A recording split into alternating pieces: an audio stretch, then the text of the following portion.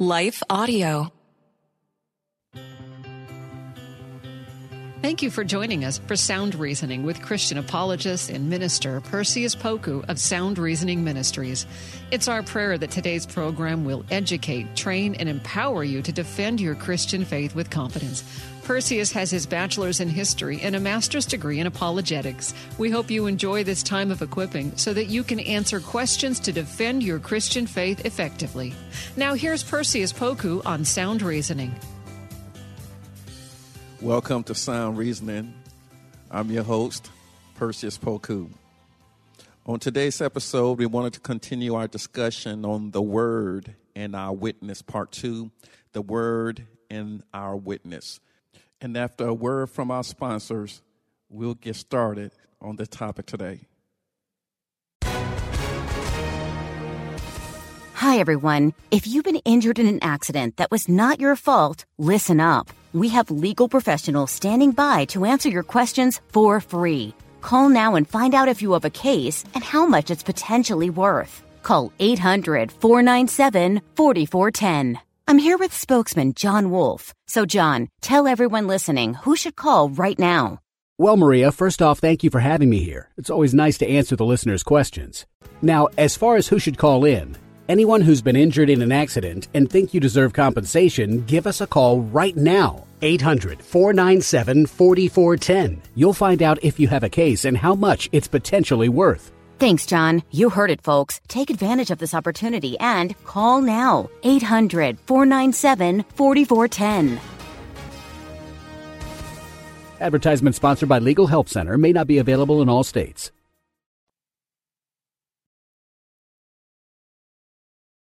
And by the Word, of course, we're talking about the Bible, the Word of God, the basic instruction before leaving earth, as some have deduced. So we wanted to just share some insights on the Word, God's instructions to us. The Word of God, as many of you all know, is intended for all of humanity, even the lost. We don't develop a relationship with Christ unless we hear a message about what he did for us on the cross, which comes from the Word. So the Word and evangelism is inextricably related. We need to know the Word. We need to study the Word. We need to affirm the Word. We need to defend the Word. And God's Word is a source for spiritual growth. You won't find that in self-help books. You won't find that through exercise. You won't find it through drinking. You won't find it through socialization. You won't find it through other addictive behaviors. You won't find it anywhere else in terms of spiritual growth. The lessons that we need to grow spiritually cannot be found in anything else but God's Word. This is why God's Word is so important. So for the lost, it presents an invitation to get to know the living God who created the universe. To those that are already saved, it reveals God's sanctification plan and purpose. That's why I love the Bible. For the lost, it brings into focus what needs to be done in order to develop a relationship with the living God. For those that are already Christians, it brings us closer in terms of sanctification in learning God's plan and purpose. Every Christian should have in their hearts or on their minds God's ministry of reconciliation. Ministry of reconciliation simply means, in other words, evangelism, the sharing of the good news. As Matthew 28:19 through 20, as Jesus is talking to his disciples, this message or instructions that he gives his disciples is not just descriptive, but it's prescriptive.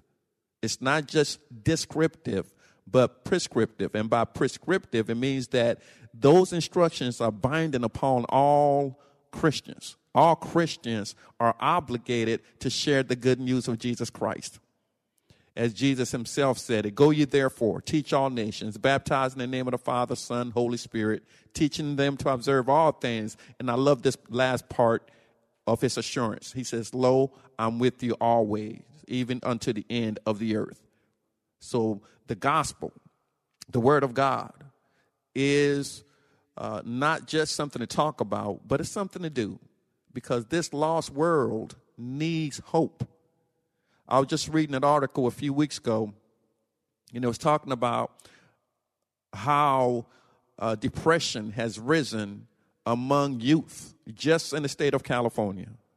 It's risen exponentially. And everywhere we turn, we see the results of sin. Ever since this country started tearing itself away from transcendent help, things have gotten worse. Things haven't gotten better. Things have gotten worse because we are rejecting the message of the gospel. And to be honest, historically speaking, this country that we live in has always rejected the message of the gospel, but at least in the early centuries, they believed in a transcendent God. They believed in a power higher than themselves. But now we've gotten so sophisticated, we've gotten so educated that we've said to ourselves that God doesn't exist. And whenever you try to erase God, there will be some consequences. And we're living in the consequences of trying to deny God. Now let's look at 2 Corinthians chapter 5, verses 18 through 19.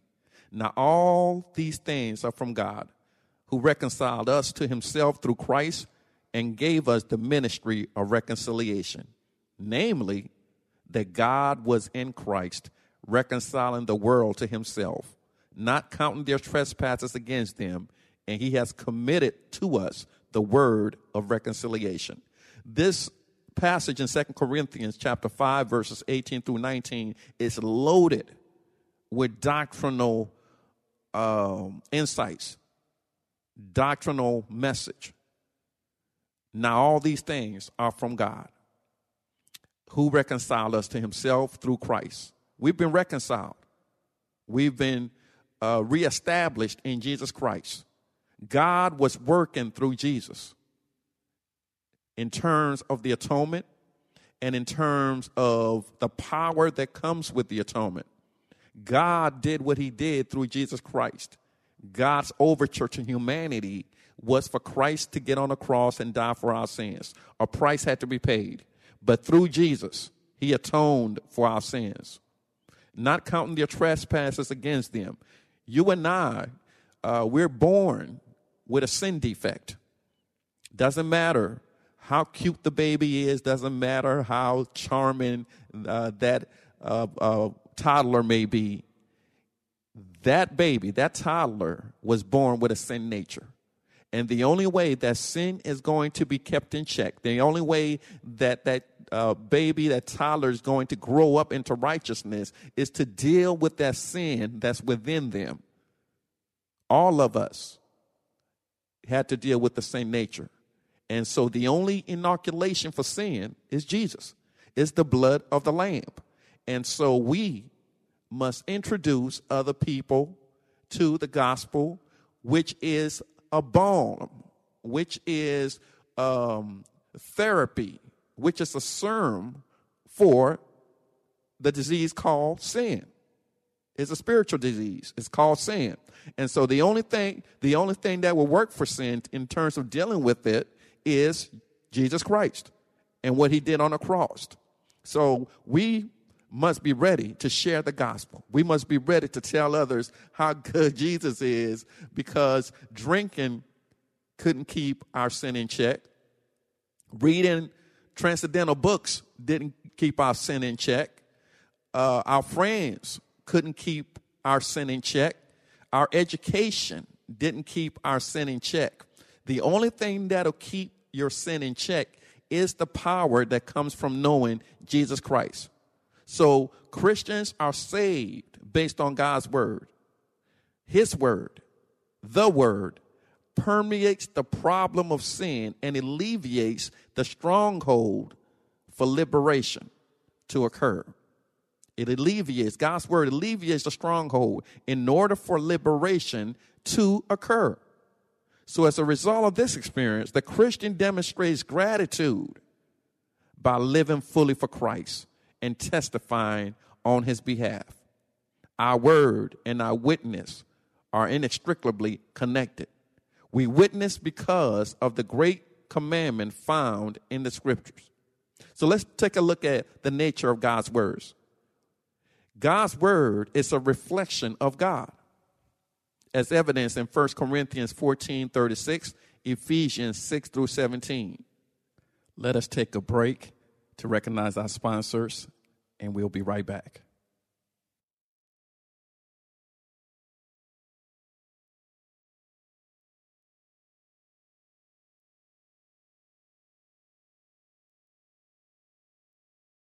When believers live by the word of God, it is a witness to those around them. God's power is evidenced by the transformative events in the believer's life. So it's not just talking about how good God is.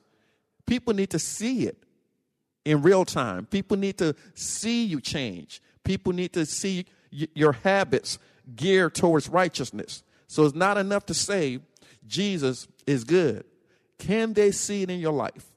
Are you living and producing fruit, as the Bible talks about, the fruit that the Bible tells us about, the fruit of the Spirit? Are you producing those things?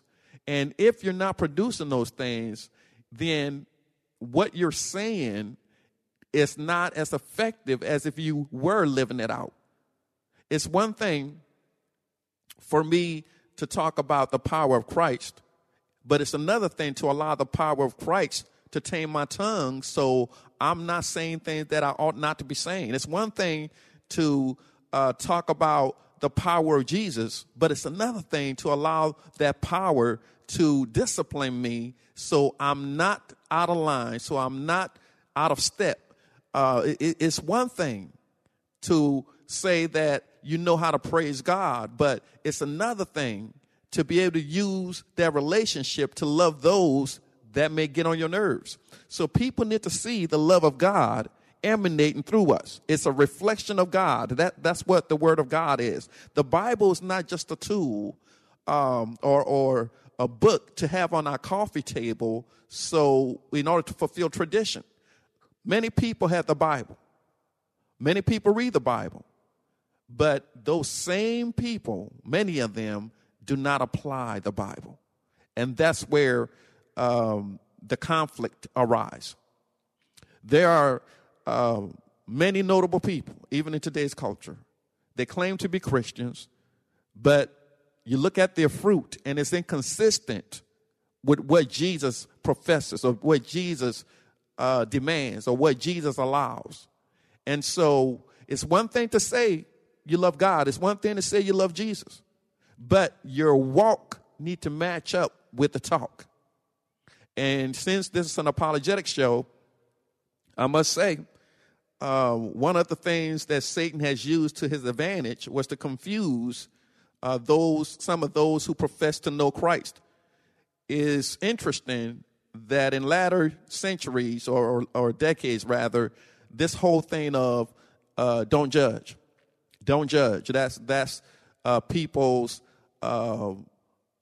response when you talk about other people living short of the standard. Now, let me try to expound on this concept of don't judge.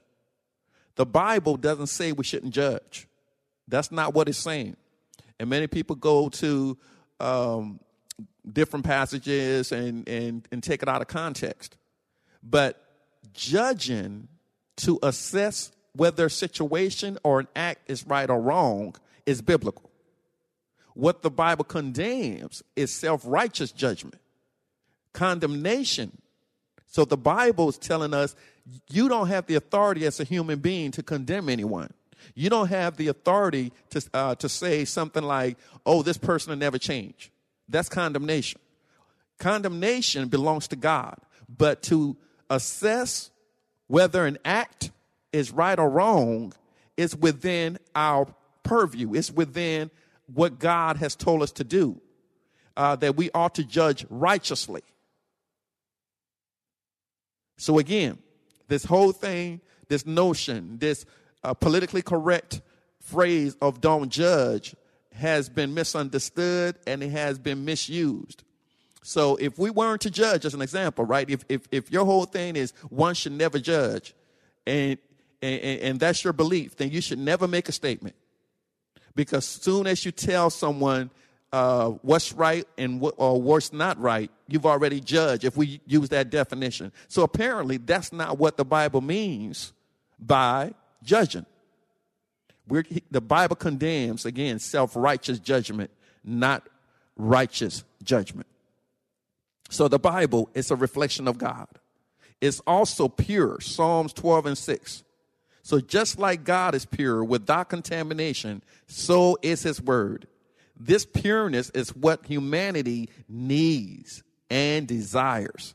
This perfection makes God's word vastly different from any other writing. No other writing will make you pure. However, God's word will make you pure because of what Jesus did on the cross. That power, that dunamis power, the same power that raised up Jesus Christ, is what God looks at when he looks at humanity. He doesn't see us. He sees the blood first. Then he sees us. And that covering is what makes us pure. Then the Bible is upright. It is upright. It teaches us what uprightness means and what uprightness is. Psalms 33:4. God's word is upright. It can be trusted just like God. As a result, the believer can have full confidence in what he or she reads.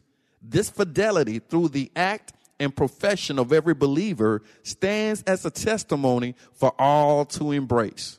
Then God's word is means for creation. Psalms 33:6. Many try to make sense of the world. Where did we come from? How did we get here? Where did the first man come from?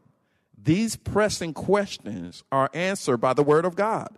The Bible fills in the blanks for those who thirst for the truth concerning creation. The world was created by the word of God, because God spoke it into existence, as Genesis 1 details. So in today's culture, many people are trying to find themselves. When I was in college, you would run into students and you ask them what their major is, and they're not certain of their major because they're trying to find themselves. And then some people want to know how we all got here, and they use science alone to try to figure out how we got here. Science can only answer certain things within that discipline. But when it comes to metaphysics, when it comes to things such as God, when it comes to things such as prayer, when it comes to things such as spirit and soul, science can't deal with it because that's not part of that discipline. So science alone can't prove or argue for God. Science alone can't disprove God because it's a separate discipline. So when it comes to God, we have to accept what the Bible tells us through faith. Through faith, we have to accept what the Bible tells us in the same way that evolutionists have faith in the science. Evolutionists believe that the earth has been here billions of years through faith. Not science, it's through faith, because they're trying to use carbon-14 dating to try to deduce how old something is. And the reality is nobody was around 1,000 years, 2,000 years, 3 or 4,000 years, 5,000 years, let alone millions, to say, I saw all these years, right? I was an eyewitness. I was able to evaluate it through my senses, and the earth has been here 2 million years. Nobody has lived long enough to be able to see for themselves. So how do we stand here and say we're going to indict the Christian for having faith, but yet evolutionists have the most faith? They claim to stand on science, but this theory that the earth has been here billions of years is in deference to carbon-14 dating, and that's what their hope is on. Their hope is on this scientific method, which is not always accurate. So again, the Bible It's upright. The Bible gives us the means for creation. And then the next one is it can be rebelled against. People can rebel against the word of God. Psalms 107:11. People can rebel against the word of God. And we see that all around us. After COVID, the results or the statistics are saying that less people are coming back to church. And even before COVID, a lot of people say they didn't go to church for whatever reasons. So the Bible or the Word of God can be rebelled against. His Word is an expression of perfect love. God gives all humanity free will and that ability to choose or deny Him. So as a result, some will rebel against His Word due to sin. It is His desire that no one perishes, but God allows each person to freely make their choice. This is the warning that all believers must preach to others. So God doesn't force Himself on anybody. He's not a cosmic rapist. God doesn't push Himself on anyone. Then He's not a cosmic bellhopper. God doesn't give us everything that we want. God gives us all free will. And because of that free will, every man, every woman, every boy, girl has absolute free will to deny, reject, or accept Him. This is why even those who rebel against God, even the atheists, even the agnostic, even the humanist, even the skeptic, even those individuals, God loves ontologically. He gave them the free will to reject Him because God wants us to freely choose Him. Freely choose Him. Because if not, then yes, you can say that God made us like robots. We can say that we didn't have any say-so in choosing God, or we didn't have any say-so in going to heaven. We didn't have any say-so because God forced us into this. But no, we can't ever say that. You have free choice. You have free will to live righteously or unrighteously. But just think about it. There's consequences for living righteously, and there's consequences for living unrighteously. So if we're not willing to follow God's script, if we're not willing to follow the prescription, and our lives are not what it needs to be, we can't blame God. Or if we find ourselves thinking we're doing right, but we are our own God, we are our own Lord, and things don't turn out the way that it ought to turn out, we can't blame God. So God provides not just the means for creation, but He allows us to rebel against Him. Then the Bible tells us about truth. Psalms 119 and 160, 2 Corinthians 6 and 7, or even 2 Timothy 2 and 15. God cannot lie. Hebrews 6:18 reminds us of that. Since it is impossible for God to lie, it is also true that His words are true. The scripture gives us an honest assessment about every aspect of life. The word not only bears witness to the will of God, following the scriptures exemplifies what God can do in accordance to His nature, because He is truth. His words are true concerning marriage, as an example. In today's culture, we're trying to redefine marriage, but we don't have that authority.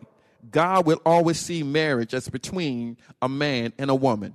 Singleness, we're trying to redefine what a single person that's a believer should do. We can't redefine that. God will always have a standard for singleness. We're trying to redefine what sex should be, what money, how to treat money, what to do with money. We're trying to redefine death, how we should deal with death, how we ought to deal with the corpse. We're trying to redefine all those things. We're trying to redefine godly purpose for people that believe in God.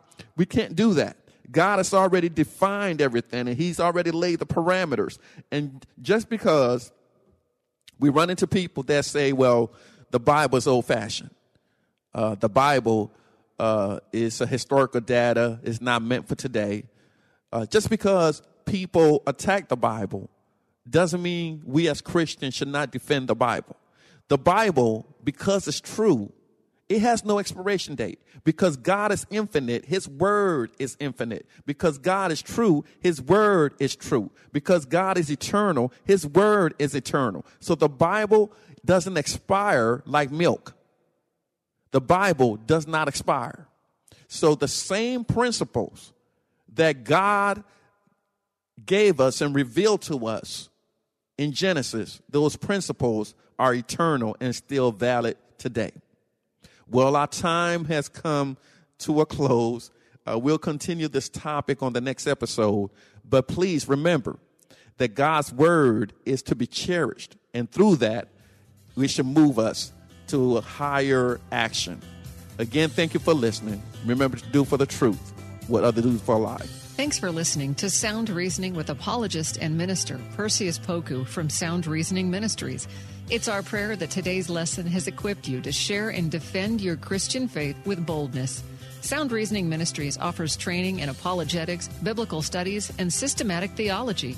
Join in on discussions on Facebook at Sound Reasoning Ministries. For more information about the ministry, to send an email, ask a question, or support the ministry, visit online at srministries.org. That's srministries.org. Listen again next week at this same time. And remember, Titus 1:9 says, hold firm to the trustworthy message as has been taught, so that you can encourage others by sound doctrine and refute those who oppose it. Sound Reasoning Ministries, srministries.org. And as always, we would like to thank our friends at Life Audio. 2 weeks old in an iron lung, which is, like a sealed oxygen unit. Fighting for my life. I couldn't breathe properly, and apparently I didn't make a sound from the day I was born because my lungs were all messed up. That's Martin Smith of Delirious sharing a personal testimony on The Walk, a podcast for worshipers. Join us weekly to hear songwriters, worship leaders, filmmakers, and other creatives tell stories in the form of a devotional. The Walk can be found on lifeaudio.com or your favorite podcast platform.